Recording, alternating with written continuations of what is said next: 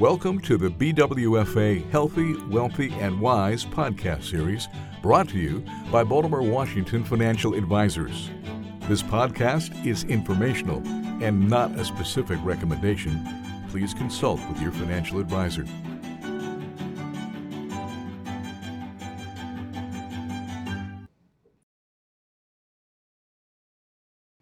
Thank you for listening.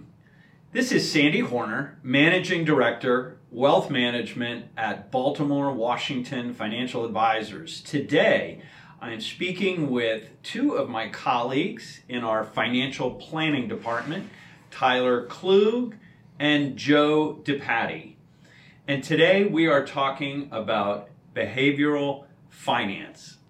So there have been numerous studies conducted over the years that discuss the benefits of hiring a professional financial advisor.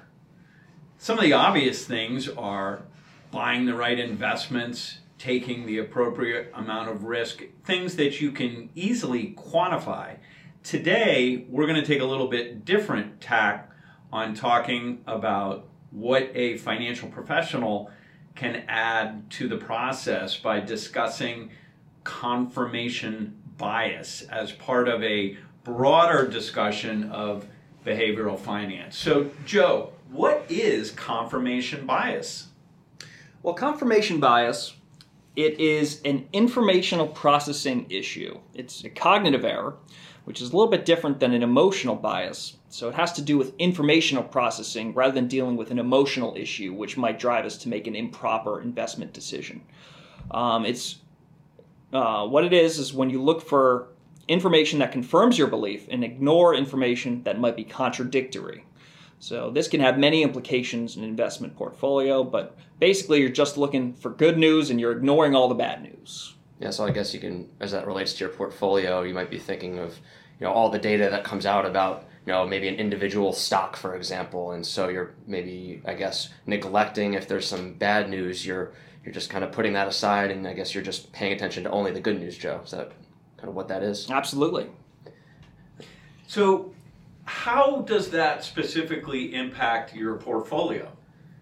Well, I would think then if you're overweighting only the good news and not paying attention to the potential negatives of that individual stock or position in your portfolio, I could probably foresee maybe some overconcentration is typical in a portfolio. You might see a large weight in your portfolio to one individual stock, which could become fairly risky because now you have a lot of risk tied up into one single company.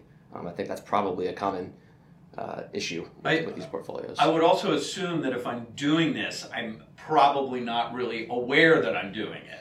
Absolutely. So you could find yourself in a situation where you're taking a lot more risk and not even being aware that you're adding this additional concentration risk to your investment portfolio. I could see that, being impacting a portfolio outside of just an individual stock too. I think that could apply maybe on like a macro scale or to a specific industry. Maybe there's an overconcentration. I know AI has been doing really well, but we've seen client portfolios or prospect portfolios that might be very, very, very concentrated in maybe just one specific industry, and that's also a risk too to consider. So I think like an area that people may be aware of that we've probably seen some of this bias show is in something like Bitcoin, right? And people start looking at Bitcoin and think, oh, this is great, but they neglect to look at all the pros and all the cons. They really are just taking kind of one thought process. Yeah, and another area could be like emerging markets, for example. So maybe all this good news is coming out of, a developing nation where the growth rate is off the chart, their life expectancies are increasing across the board, everything is great, this is a great investment opportunity.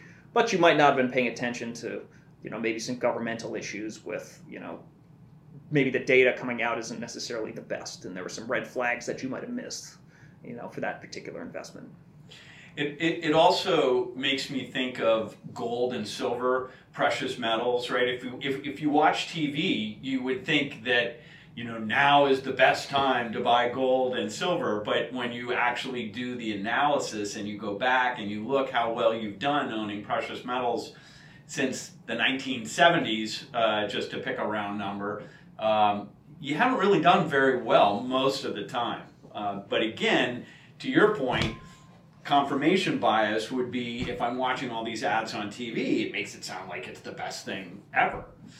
So how do I avoid having confirmation bias? Well, I think that's really where working with an advisor can help. We do, picking the right advisor where they use independent research, I think could really help alleviate that. Working with a professional who looks at both the positive information about a particular investment and the negative investment and takes an objective stance to make sure they're not overweighting, the pros versus the cons, and then using all that information to develop an appropriate investment portfolio to really meet your needs. I think that's, where we can absolutely, as a financial professional, add some value that, the particular individual may not be able to do themselves. Yeah. And I think also, most investors make some of the most basic assumptions that aren't necessarily correct. And confirmation bias is, one example of that I'm looking at everything thinking that it's great, but you really got to step back and see the forest through the trees, if you will. Absolutely.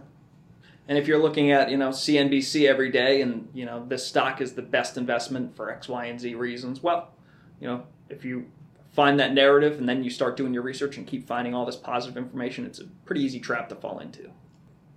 Well, ladies and gentlemen, thank you so much for listening today.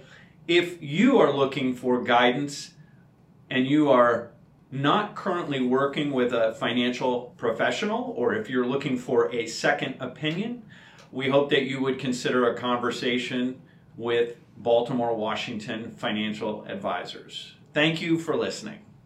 Thanks for listening. For questions, more information, or to schedule a conversation, please contact Baltimore, Washington Financial Advisors. Past performance is no measure or guarantee of future returns. Investing in securities involves risk, including the risk of principal. The securities and services mentioned here may not be suitable for every investor. You should discuss these with your advisor prior to making a final determination based on your risk tolerance, your investment objectives, and your financial situation. Baltimore, Washington Financial Advisors is a registered investment advisor.